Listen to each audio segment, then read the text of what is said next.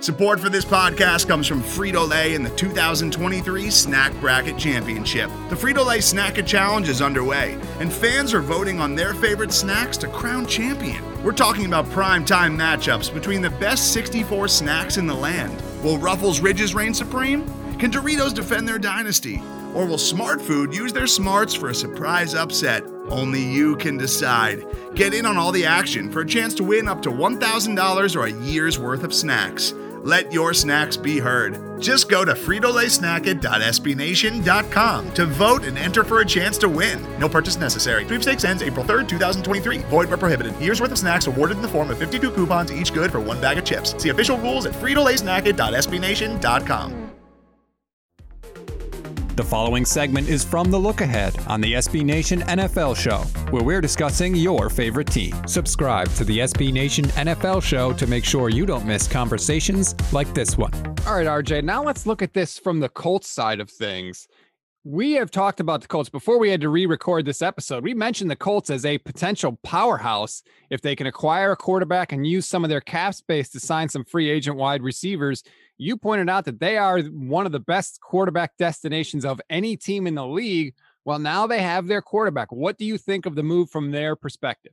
So I know that we both agree that the Eagles did a fantastic job here. And I think that when you say that out loud, that means that the Colts kind of caved or bit or whatever. I think this is a relatively low cost, expense for the Colts as well, because there's no doubt that there is elite quarterback play in Carson Wentz's history. And there's no doubt that it has been heavily associated with Frank Reich. We talked about how the Colts, right to your point, you just said it. Well, I guess to my point, really, to credit me, we're the most quarterback friendly situation in the NFL. They are also the most Carson Wentz friendly situation in the NFL. That is the middle of the Venn diagram here. And so I think it makes sense. And so if you're talking about the highest, acquisition cost at acquiring Carson Wentz here is a 2022 first round pick, and you are probably going to be a playoff team in each of those two seasons if this goes that way. I mean, who cares? You know what I mean? Like you're talking about a pick in the late 20s, maybe even early 30s next year. And so that's a totally fine situation for me if you are the Indianapolis Colts. I think, though, to the point we already kind of said or re-recorded, I don't know what's lost now in history, but you have to surround him now. We just heard from BLG. You have to learn from the transgressions of the Philadelphia Eagles. You have to go get, whether it's Allen Robinson, Kenny Golladay, whatever the case may be, you have to surround Carson Wentz and make sure that he can excel. I do also think a low level of importance to this whole trade, and I know this was talked about, but is that Carson Wentz is no longer in an extremely high profile sports city. He is safely in the Midwest. It's Indianapolis. The focus is on Hoosiers and all that nonsense, but he's not going to be the subject of the same heated sports talk radio, which is important for his psyche. Yeah, I think that the stars are kind of aligning for him. Everything is good right now. If he fails, I feel like it's on him. He's going to the Colts. He's going back with Frank Reich, who was, of course, the Eagles offensive coordinator in 2016 and 2017. According to ESPN Stats and Info, in their last season together, Wentz led the league in total QBR at 78.5, and he threw an Eagles franchise record 33 passing touchdowns. So he's got a coach that he can supposedly work with. He's going to have a team with a great offensive line, which the Colts already have. And if they spend money in free agency, which I think they will, not to mention whatever else they do in the draft, like all the boxes are checked for Carson Wentz to have success in Indianapolis. If he can't do it here, he can't do it anywhere. But I love the move from the Colts perspective.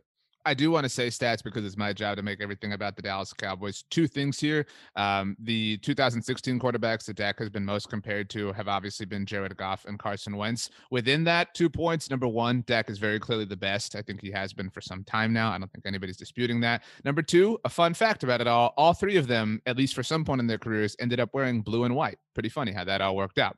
But secondly, the most important, thing to take away from this is the Eagles signed Carson Wentz to a massive contract extension 2 years ago. And the same is true for Jared Goff and the Rams. And they just got at worst, second and third round pick out of it, which is a flagrant failure by the Dallas Cowboys to not sign Dak Prescott. And we talked about this on this episode that we're kind of adding to, re-recording, whatever.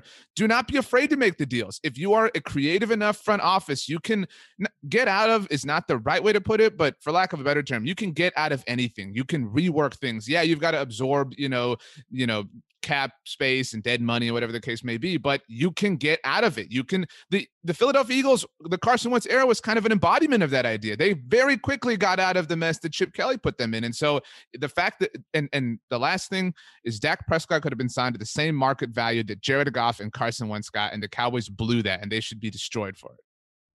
Yeah, I mean, that it's a whole separate situation, but you're 100% right. I agree with absolutely everything you're saying. Like, good teams can find a way out if they make mistakes. That doesn't mean you shouldn't swing for the fences. Doesn't mean you shouldn't make big moves. That's the wrong mindset to be in. You're never going to succeed if you're always living in your fears, as Mike Tomlin likes to say. You can hear the rest of this conversation by subscribing to the SB Nation NFL show wherever you get your podcasts. Most of the time, we talk about tech in terms of a handful of gigantic companies like Google, Meta, and Apple.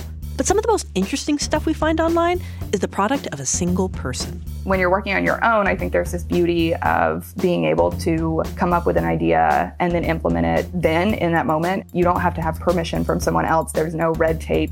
In the Vergecast series Solo Acts, we'll get to know these people, the tech they use to get stuff done, and the obstacles they face trying to compete with the giants. Some people that I talk to and my friends are like, your competitors are Zuckerberg and Musk. Like, aren't you kind of like afraid of that?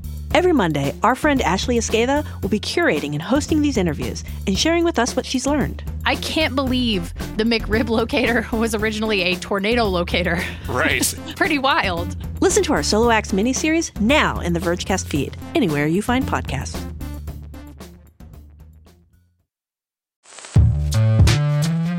Hello, I'm Nilay Patel, the editor-in-chief of The Verge and host of Decoder, a business podcast where I interview CEOs about big ideas, the problems that come from those ideas, and how they make decisions. It is also surprisingly about org charts. It comes up a lot. We're launching a new limited series that we're calling the Centennial Series, where I talk to CEOs of companies that are over 100 years old, like Xerox, Barnes & Noble, and more. There's no 100-year-old company that's without its struggles, and it's been fascinating to talk to these CEOs about which parts of these companies' history are important and which parts they can let go. A little spoiler for you, if a company is over 100 years old, there's a lot of drama to talk about. It's been a good time. You can listen to the Centennial Series right in the Decoder feed. New episodes of Decoder are out on Tuesday, and the Centennial Series is out on Thursdays. Check it out. We think you're really going to like it. You can get it wherever you get your podcasts.